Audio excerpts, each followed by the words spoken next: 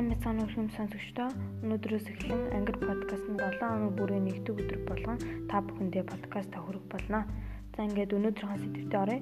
Өнөөдрийн сэдв маань эс бол амьд биеийн бүтэц үйл ажиллагаа гэсэн сэдв байгаа. За эс гэдэг нь үр өндөг гэсэн латин үгнээс гаралтай эсийг судалдаг шинжлэх ухааны цэцлог гэдэг байгаа.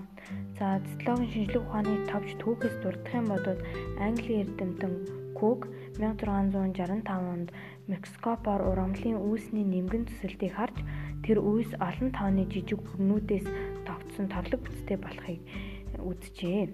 Тэр торлогын нэг үүр тус бүрийг эс гэж нэрлэсэн байдаг.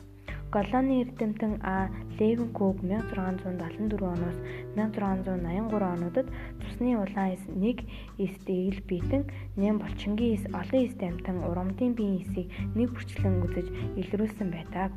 1833 онд Английн эрдэмтэн Браун урамлын навчны бүтцийг микроскопоор харж судлаад эсийн доторх орших бөөрхий цул биетийг илрүүлэн түүнийгээ бөөн гэж нэрлэсэн байдаг. Германы эрдэмтэн Ишлидэн бөөн бол амьтны бүх хэсэд заавал байдаг бүрэлдэхүүн хэсэг мөн гэж тодорхойлсон байдаг. Иш нам нь амьтны эс бүхэн бөөнтэй гэдгийг тогтоосон байдаг. 1838 онд иш нам нь Ишлидэн нар бусад мэдээ баримтыг эмхтэн энэ зарчмыг түшиглэн бүх амьтан урамлын бие эс бүхэн нэг ижил нэгжээс тогтсон гэдгийг боловсруулсан байдаг. Оросын эрдэмтэн Бэр сүүн тэжээлтэн өндгийн эсийг илрүүлж олон эстэй амьд бие бүхэн зэгот хэмээх нэг хэсээс эхлэн үүсдэг болохыг тогтоосон байдаг. Германы эрдэмтэн Бирхов амьд биеийн өсөлт хөгжил бол зөвхөн эсийн хуваагдлын үр дүн бөгөөд эс бүхэн эсээс үүсэлтэй гэсэн томьёоллыг дэвшүүлсэн байдаг.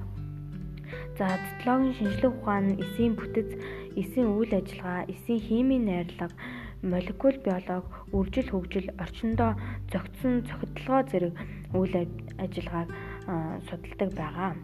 За эсийн онолын талаар дурдах юм бол 1838 оноос 1939 онд иш нам нь Ишлидэн нар өмнөх 200 жилийн туршид хуримтлагдсан эсийн судалгааны үр дүн нэгтгэж 2 дүрмтэй онолыг боловсруулсан байдаг. Үүний нэгдэх нь эс нь урамлын амьтны бүтцийн үндсэн нэгж мөн хоёр дахь нь эсийн үржил урамал амьтны өсөлтийн үндэс болдог гэдгийг боловсруулсан байдаг.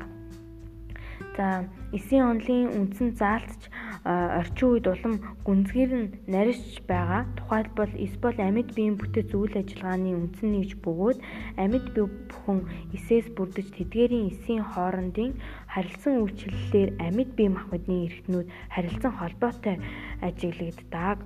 Бүх амьд биеийн эс хими бүрэлдэхүүн бүтэц үйл ажиллагаагаараа хоорондоо ижил төсөөтэй байдаг. Шинэ эс бүхэн эсийн хуваагдлаар бий болдог байгаа. За эс бүхэн өсөх, үржих, амьсгалах, ялгаруулах, эрчим хүч хүлээн авах, ашиглах, хуургах, гадны нөлөөнд хариу үйлдэл үзүүлэх зэрэг амьд биеийн бүхэл шинж чанарыг бие даан үзүүлж чаддаг байгаа. За ингээд өнөөдрийнхөө подкастыг үгээр дуусгаж байна. Дараагийнхаа подкастаар уулзцаа. Түр баяртай.